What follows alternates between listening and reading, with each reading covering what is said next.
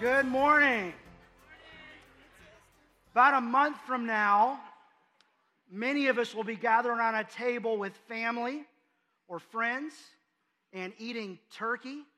And at Thanksgiving, what a lot of people do is they send a lap around the table. Everyone shares something you're thankful for. Anyone ever done that? Thanksgiving meal? Yeah. If you're Canadians, you may have already done that. Your Thanksgiving was earlier in October. But for the rest of us, we do ours in November like God intended. And when you're doing that, one year at my family table, they did that. Somebody had the idea. Everyone go around and share one thing you're thankful for. I was like, that's a pretty good idea. I like that. That's good, okay. So we share what we're grateful for. And then they didn't think what to do next, so they panicked and goes, now everyone share 3 things you want for Christmas. And I was like, I think we're kind of moving past something that's pretty important before we get to our, get past our gratitude. We're thinking about what we want, what we don't have. And so I just think there's something about Thanksgiving. We tend to rush through it. So for the next month, I want to help you prepare, not for the meal, not for the, hey, get your best one and share it at the table. I want us to spend a season of just gratitude. I think it'd serve our hearts well. And what I want you to do is, have you ever heard the phrase, count your blessings? Raise your hand if you've ever heard that. I want to challenge you to count your blessings. Counting is hard, math is hard, but count your blessings. Because I think when that happens, it does something for us. When we count our blessings, we remember we can always count on God. I want to think about that today, because I think sometimes what we do is when we say what we're thankful for or we count our blessings, we can sometimes get focused in on what we have. And I think the goal of this is we think about the one who gives it. When we think about the one who gives it, it does something for our hearts and for our faith, and it builds trust. And so a season of counting your blessings, what we're going to try and do as a church, is more than just being aware of how much we have. Let's be honest, most of us are pretty well off. God's been very good to us. And if you've ever spent time in other parts of the world, you recognize I was probably grading myself a little low in terms of what God's provided. We're really blessed. But when you count your blessings, if you follow where it comes from, it always comes back to the generosity of God. And when you take inventory, I think it can do something in us. And what I want to talk about today, when you count your blessings and you recognize how generous God is to us, I think it can do something for us. It did for these 4 guys I want to talk about today. If you have your Bibles, turn to 2 Kings chapter 7. 2 Kings is in the Old Testament, so kind of front part. And let me kind of set the scene of what's going on here. The Israelites are in their capital city of Samaria. And if you've ever read the Bible before, you might think, well, I thought the Israelites' capital city was Jerusalem. Well, what happened to the kingdom of Israel is they split into 2 kingdoms for a while. A northern kingdom and a southern kingdom. And the northern kingdom was Israel, and the southern kingdom was Judah. Judah's capital was Jerusalem. Israel's capital in the northern kingdom was Samaria. And there were a lot of enemies around there. The Arameans were some of those. And they came up and they laid siege to the city. And when somebody did that, that's what that means. They would come to a city, they would surround it and put all their army, and they would just live there for a while. And so they brought everything with them, not just the stuff for battle, but, if they had Thanksgiving come up, they'd bring the turkeys, and they'd bring their treasure, and they'd bring their good stuff. They brought, their Nintendos and all that stuff. Like they're bringing everything with them, right? It's like a long-term tailgate. But the purpose of it is we're not going to let anybody get out of the city, and we're not going to let anything, especially somebody bringing supplies, getting into the city. And over time, the people in the city will become weak, so we can overtake them easy in battle, or they will starve, or they'll just come out and surrender. And that's what they were hoping for. The Arameans have the city of Samaria and the Israelites trapped in this city. And sitting at the city gate are 4 guys who they're looking inside the city and seeing how bad it is there. People are starving. It was so bad that all of a sudden it tells you what the prices were going for, and it's saying that something was going for some 10 shekels or whatever. It's hard for me to get that. I don't know what a shekel is. And so, but think about this. What was selling for a high price was a donkey head. I don't know what you were craving last night. I was kind of like, man, a steak sounds good tonight. I've never thought, I wish I had a donkey head. How much are those? They were apparently high priced because food was running out. So you're getting very creative in your meals. And then it turned really, really gross. Because the king's walking, he hears 2 moms talking. One mom says to the other mom, hey, today, let's kill and eat your child, and then tomorrow we'll do mine. And then she double crosses her and says, after they eat the one child, we're not going to eat the other. Like, that's how bad it got. Not just cannibalism, but cannibalism with their children. It was bad. It was really bad. And these 4 lepers are sitting there going, well, that's bad. And then they look over here and they go, the army's out here, that's bad. And then here we are, we got leprosy, which is basically their body was decomposing while they're alive. Highly contagious. So they're pushed to the edge of town. Outlook like no matter where we go, it's bad. This is where the story picks up in 2 Kings chapter 7. And here's what it says. Now there were 4 men with leprosy at the entrance of the city, at the entrance of the city gate. They said to each other, why stay here until we die? If we say we'll go to the city, the famine is there and we will die. And if we stay here, we will die. So let's go over to the camp of the Arameans and surrender. If they spare us, we live. But if they kill us, then we die. So like, of all the places we could go, it looks like the people who are here to kill everybody with lots of weapons, who are well rested, they may be our best chance if we could just go and say, hey, would you have compassion on us? Maybe one of their nephews had leprosy one day, and so they've got a soft spot for lepers, or maybe, I don't know what it is, or maybe they'd say, hey, just go away. Here's some food, go away. They thought that's their best chance, but they thought, in the end of it, we're probably going to die there too. But they were so uncomfortable, and so we can't just stay here. They had to do something, so they took action. They took a risk. At dusk, they got up and went to the camp of the Arameans. Catch this. When they reached the edge of the camp, no one was there. For the Lord had caused the Arameans to hear the sound of chariots and horses and a great army. So that they said to one another, look, the king of Israel has hired the Hittite and Egyptian kings to attack us. So they got up and fled in the dusk and abandoned their tents and their horses and donkeys. They left the camp as it was and ran for their lives.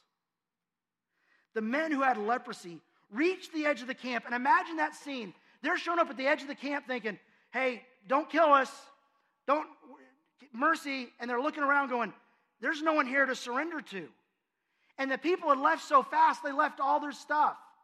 They had left all their horses and donkeys and chariots and turkey legs and Xboxes and everything. Dr. Pepper was there. Like, everything's there. And they're looking at each other going, we didn't even think this was possible. They reached the edge of the camp. They entered one of the tents and ate and drank.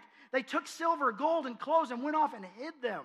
They returned and entered another tent, took some things from it and hid them also. So they're just going around and they're going crazy. They've got food in one hand, drink in the other. They got extra layers of clothes on. They've got probably wearing crowns and hats, and they're going, this is great. And they're laughing at each other. And they go, hey, let's go hide it and bury it so we save them for later. It's all ours. So they take it and they bury it. They come back, they get more, and they're celebrating, laughing at each other. They take it and bury it. And I don't know if this has happened. This is how I see it going down. At one point, one of them's looking at the other who's got like a crazy hat and clothes on, and they're acting like the Arameans. Oh, well, let's run away. And they're making fun of him, and all of a sudden, one of them looks over his shoulder and sees the city. And they remember there's people in there who moms are willing to sacrifice their kids so they can try and stay alive just a little bit longer. They recognize there's a city that's starving and thinks that their best case scenario is they starve to death rather than having to face the Arameans. But they know that there's a city in great need. So they say this in verse 9. Then they said to each other, what we're doing is not right. This is a day of good news, and we are keeping it to ourselves. They go through this process where they stop and they take inventory. They counted their blessings of, they show up at this camp, and all this stuff is there, and they go, we went from having nothing to having everything. And then when they realized how much they had, and I don't know if they connected the dots to realize that God is the one that scared away the Arameans. But they know that somehow it's been provided to them, and they didn't deserve it. They just found it. And when they took inventory, and they count their blessings, they go, look how much we have. And then they did something. At first, their discomfort moved them to go, we can stay here and die, we can go in the city and die, or we can go face the army, maybe not die, but probably die. That's our best chance. It's a long shot. Let's do that. Their discomfort moved them to take a risk, to try and stay alive. But then, when they had all this stuff, their discomfort with how much they had, went from having nothing to having everything. Their discomfort moved them to say, this is a day of good news. We can't keep it to ourselves. And it moved them to take action, to do something. And as a church, and if you're a guest today, man, I'm glad you're here. If you're not sure if Live Oak's going to be your church home, then just eavesdrop. But if you're a part of Live Oak, we exist for the other. I hope that we never get comfortable with anything that God's given us, that we forget that this is a day of good news, of how much God has given us. And beyond somewhere is somebody who needs something that maybe we have. If you're a follower of Jesus, there was a day where God impacted your life and you moved from death to life. I hope that we never get comfortable with the fact that, well, I know that I'm going to heaven when I die. That's good enough for me. I don't want anybody to miss out. I think everybody's life would be better if Jesus were at the center of it. I think it's the only way to live. It's the only way to die. This is what God gave it, his son on the cross for, what we celebrated with communion. I hope we never get comfortable with people not knowing Jesus. I hope we never get comfortable with the fact that, well, I have some connections. I'm connected. I'm known. I've got friends. I've got community. When we live in a world that loneliness is exponentially growing, people are becoming more and more disconnected, and we believe Christ and community is something that we can offer. I pray that we never look at each other and go, we're good, and tell others, good luck. I hope that discomfort moves us. I hope the fact that the next generation has such a challenging outlook in terms of their faith journey. What statistics and research tells us is many people who are following Jesus right now, there will be so many challenges that they'll be tempted to look elsewhere, and many of them will. I hope we never get comfortable with the fact that, well, I made it through middle school. Well, I know some haven't yet. And we want them to know that we're with them. I hope people with physical, financial, spiritual, emotional needs are never overlooked by us as a church, that we never think, well, I'm good, and tell others good luck. At some point, we come to the conclusion when we count our blessings and realize how generous God has been to us, what we say to ourselves is what we're doing is not right. This is a day of good news, and we're keeping it to ourselves. And it meant that they took action. Their conviction that what they had was too good to keep to themselves moved them to take it back to others. So what I ask you to do for a second is just think about your life. Take an inventory. Have you stopped recently to take inventory of all the ways God has blessed your life? Don't rush over that too quickly. Don't just take one pass around the Thanksgiving table in a month and say, well, I'm grateful for my family. Don't pass over those things too quickly, because what happens is when we are aware of how generous God has been to us, when we do that, it does something about strengthening our relationship with him. Have you taken stock of how generous God has been to you? Because what happens is when we count our blessings, we remember we can always count on God. And what we do is we do a much better job of counting our concerns than we do of counting our blessings. It's okay to count your concerns. We just spent a whole series talking about how to fear less, and you do that by faithing more. Fear less, faith more. God encourages you to be aware of what concerns you. Cast your cares upon him. It's okay to pray about that, to be aware of that. But a lot of us, what we can do is spend so much time counting our concerns, we don't stop and count our blessings. So what we forget is God is faithful on that day when the concern arises. Does that make sense? Count your blessings. Don't just count your concerns. Because what it does is it strengthens that idea that we can always count on God. He is faithful. He has a track record of faithfulness. And what it does is it builds our trust in him. And it has another impact. When we count our blessings, we understand that we serve a very generous God. God doesn't shortchange us. He goes above and beyond. He is so good to us. And my kids are from the Democratic Republic of Congo, so when we had to spend time there in the adoption process, I became so grateful for living in this country, because I thought, man, at times, man, you know, I get kind of, I wish I had this, or it's not as good, this isn't as good as I want. And then I spent time there and thought, we are so living such above at a higher level than the rest of the world. God has been so generous to me in my life. How can I ever complain? But again, my focus can sometimes be on what I have or what I don't have. But what my focus is always served best is when my focus on who God is. his generosity, his faithfulness, his track record of consistency. And when I'm aware of how generous God has been to me, I'm aware of the fact that God's kids need to reflect his generosity for others. That if you're a child of God, that he wants you to reflect the generosity of your heavenly Father. The Apostle Paul challenged us this way in 1 Timothy chapter 6. Command those who are rich, and you might stop and go, well, that's not me. Again, compare what you make annually. Think of last year's taxes, whatever you paid in taxes, your income for the last year. And then search that and compare it to the rest of the world. We're living at a much higher level sometimes than we think we are. But when you think about who's rich, go beyond your income. Think about what God has blessed you with relationships, with a relationship with him. If you have your basic needs of food, shelter, housing, security, and if those things are met, you really are rich. Many of the world today will go to bed hungry. Many of the world will go to bed today lonely. Many of the world will today go to bed tonight separated from a loving Heavenly Father. When you think of how rich you are, you recognize he's talking to me.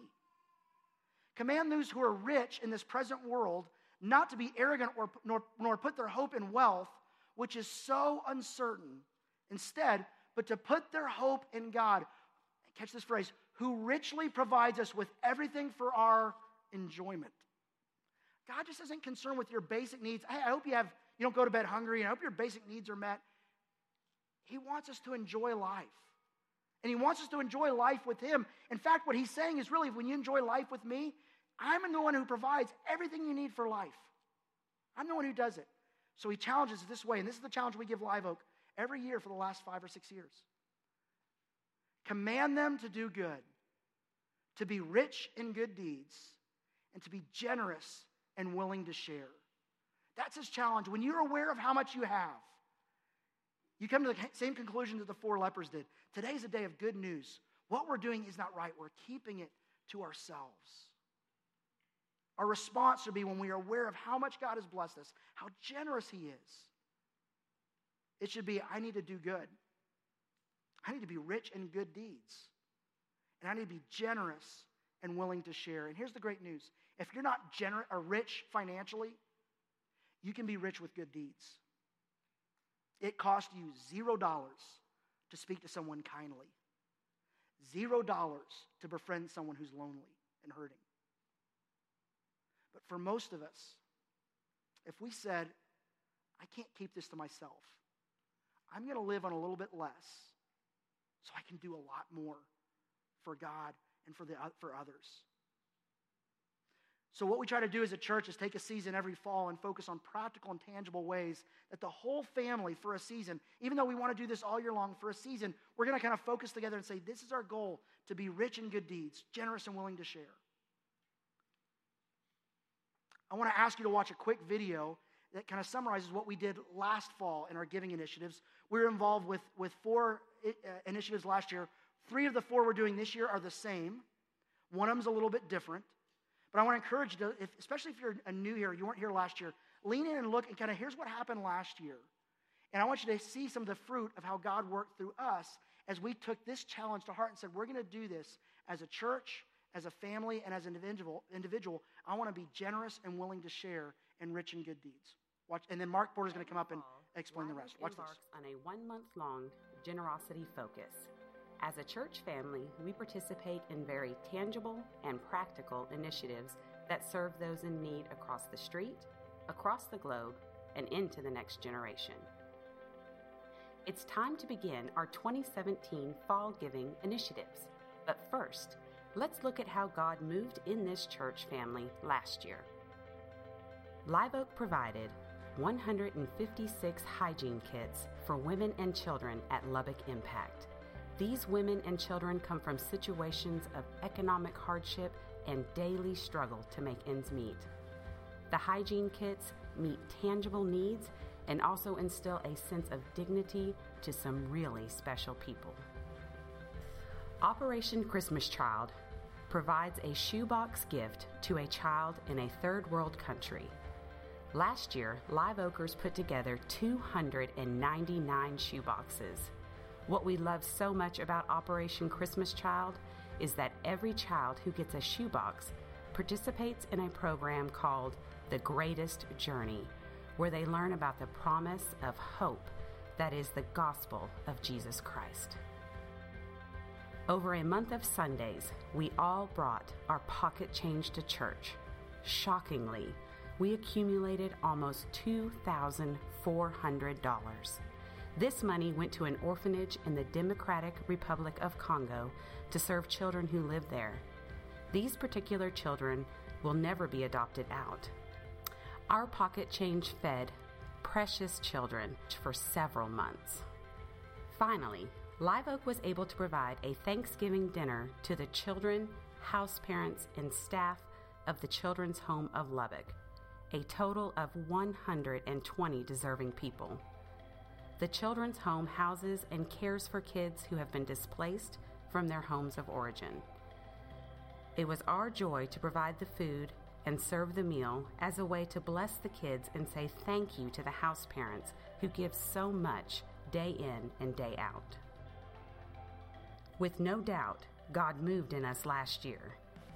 As we enter into this year's month of generosity, may He move in us again in a mighty way.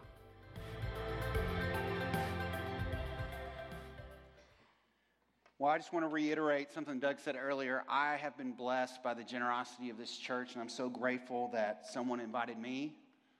And I have been blessed over the years by being connected to this community. And I have been blessed to see you guys respond over the last several years with these giving initiatives. And like the video said, I'm just going to kind of hit some of the highlights of how we're participating this year and challenge you guys to participate. As was mentioned, we did 299 Operation Christmas Child boxes last year. Again, this provides a basic Christmas gift that you fill a shoebox with a basic Christmas gift, some toys, some other items for kids in a third world nation. But more importantly, they also get to hear the gospel message. This year we ordered 400 boxes. So go big or go home. It's kind of our mantra. But here's the great thing about Operation Christmas Child. If we run out of boxes, no big deal. Get your own box and fill a shoebox with a gift. And so we would love to exceed that 400 threshold. If you do take a box this morning, we just challenge you to bring it back. Don't leave anything at home. Also, we're going to do hygiene kits again for Lubbock Impact. We do have a limited number of bags for women and children at Lubbock Impact. We have to limit that number just because of storage issues at Lubbock Impact. But this has been something they have been so blessed with and overwhelmed with the last couple of years. We're going to participate at the Children's Home of Lubbock again, and you can sign up to serve for that. Or you can participate 3 different ways. You can sign up to serve. You can sign up to provide gift cards from United or other places so that we can buy food. Or you can give funds directly toward the meal costs. And I'll talk more about that in just a minute about how you practically do that. And then this year, because of the events surrounding Hurricane Harvey down on the coast of Texas, we were going to do Coins for the Coast. We're going to provide funds just from our pocket change. We were overwhelmed with how much pocket change we got last year. The bank loved us. Let me just tell you. It was a lot of fun, and we want to wear them out again. They'd emptied their machine 3 times for us last year for counting coins. So we're going to provide coins to the coast for our neighbors down south to get funds in the hands of people who are helping rebuild down there. So how do I participate? Well, I'm glad you asked. Thanks for asking. You can find everything at the Give 2017 icon on the app or on the graphic on our website. As it scrolls through, you can click on that. You can rock it old school using the insert in your bulletin. There's information on there. Collections will start next week, so anything you take today or want to bring, there will be obvious places to return that in the foyer next week. And so you can start next week, and then it wraps up on November the 19th. Actually, the evening of November the 19th will be our Thanksgiving worship night here at Live Oak, and that's a really fun event, but that will be kind of the last time that you can return things. But you can start next week. And then as Doug mentioned, this is something you can do as a family, you can do as a small group, as a serving team. You could do it with someone you work with, your teammates. whatever it is. But we encourage you to do this together. And I know for us as a family, my wife and I and our kids, they're older now, they're teenagers, but we've done this for many years. And they know, hey, we're going to forgo Sonic, or we're going to forgo Starbucks, and we're going to save our change to be generous with that. We're going to go shop together for Operation Christmas Child. And our boys have really gotten into it. And so I encourage you to do that together. It's a great way to do that.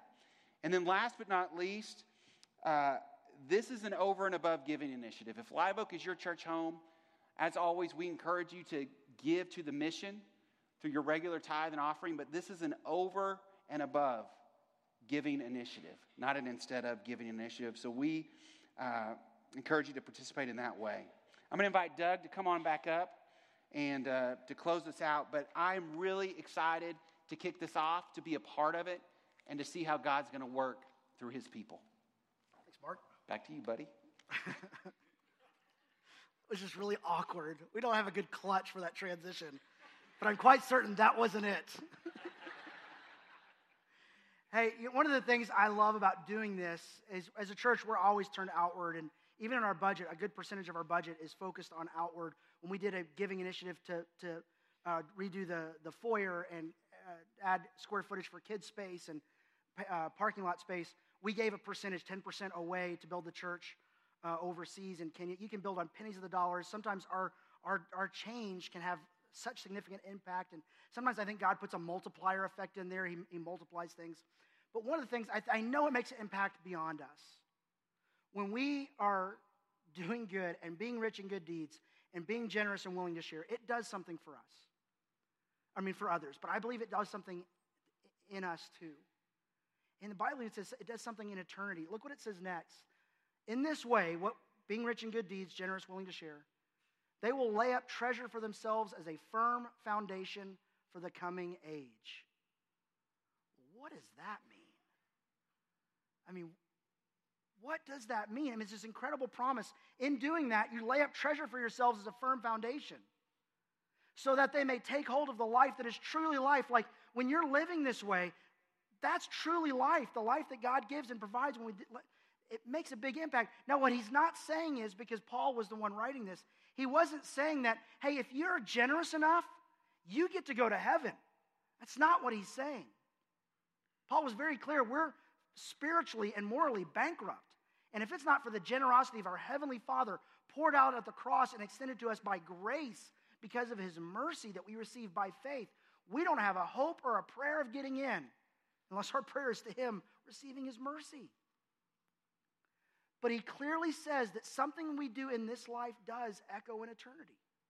It makes a difference there. Here's what Proverbs says in 22:9. The generous will themselves be blessed, for they share their food with the poor. What does that mean?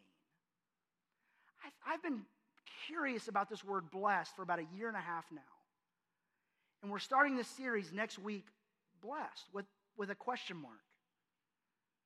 Because I think it's one of the most frequently used but frequently misused or misunderstood. But it's clearly something we don't want to miss out on. So what is it exactly? Sometimes we use blessed as a synonym for karma. Or sometimes, a lot of times when I'm showing a picture of when I think I'm blessed, it usually involves a beach and palm trees. Blessed is used hundreds of times in the Bible. And it's not always, quite rarely, around palm trees and sand.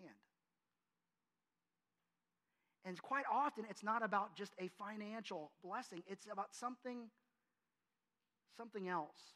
So I want to invite you to come back next week. We're really kind of kicking off Blessed today, talking about how blessed we are and challenge you to count your blessings. But I want you to come back next week, and I want you to engage in this process of trying to figure out what is exactly God says when he says you will be blessed. What does that mean? How do we experience that? How do we understand that? How do we live that way? And then also what we're going to do is I want you to kind of engage this process of counting your blessings. I want to challenge you to engage the scriptures on here, one for each week, starting today. Tomorrow, you're starting off by reading Psalm 1. And what you will notice is if you read through the Psalms, that's what we're going to read in between now and the end of this series, the word blessed shows up a lot in the book of Psalms, which is a book of prayers. It's like you're reading somebody's prayer journal. of how they pray to God. And so we discover some truth about that as you engage the Scripture, but I'm excited for what the next month can do for you. I'm excited what the next month could do within you as you practice generosity, as you engage Scripture, as we think about what does it mean to be blessed. Because I think God has something for us. And what he does, and there's a very strategic reason why we did blessed right after we did fear less, faith more. Because the key to fearing less is about faith. That's how we move forward. I think what will happen as we count our blessings, as we engage Scripture, as we talk about what does it mean to be blessed, I think what it does is it reminds us that when we count our blessings, we remember we can count on God. It's about building our trust in our Heavenly Father. He has a track record of faithfulness that does not change depending on what's in front of me. His faithfulness is always consistent. And as we build that trust and that faith with him, that's what I think will happen over the next month. We will develop a stronger and a deeper faith and trust in our Heavenly Father. Because sometimes it takes faith to say, I'm going to live on a little bit less so I can give a little more right now. I'm going to take a risk, trusting that God's going to do something here based on me making a sacrifice. Because God ultimately made a sacrifice for us so we could be called children of God. But we're not only children, and he wants us to be concerned about the other. But primarily what God is doing in your life each and every day, I believe, is he is building a trust relationship that you and he have by faith. And I think that's what will be happening in this series, and I'm really excited about it. But I'll be honest, the word blessed is a confusing word in the Bible. And tomorrow we'll be confused together. I mean, not tomorrow, next week. We don't do church on Monday. Not for religious reasons, for practical reasons. Anyway, stop talking. Stand for closing prayer. Stand for closing prayer. And I want to ask you to take the challenge to be rich in good deeds, to participate in the giving initiatives. Take the challenge to count your blessings every day. Spend time on that. And take the challenge to develop a deep faith trust with God, to remember that he can be counted on. God, thanks that we can count on you. We count on you for our salvation, for a relationship with you, for the forgiveness of sins. We count on you really for everything. But sometimes because the way you provide touches so many other hands before it gets to us, we forget that the mere fact that we have breath in our lungs, that we can actually show up and do a job, the fact that we can go to school and get an education that will enable so many possibilities in our future, the fact that you've created us for community and we have people in our lives that connect with us. There's so many things we can be thankful for. And I pray every single one will be a reminder that you are faithful and we can trust you.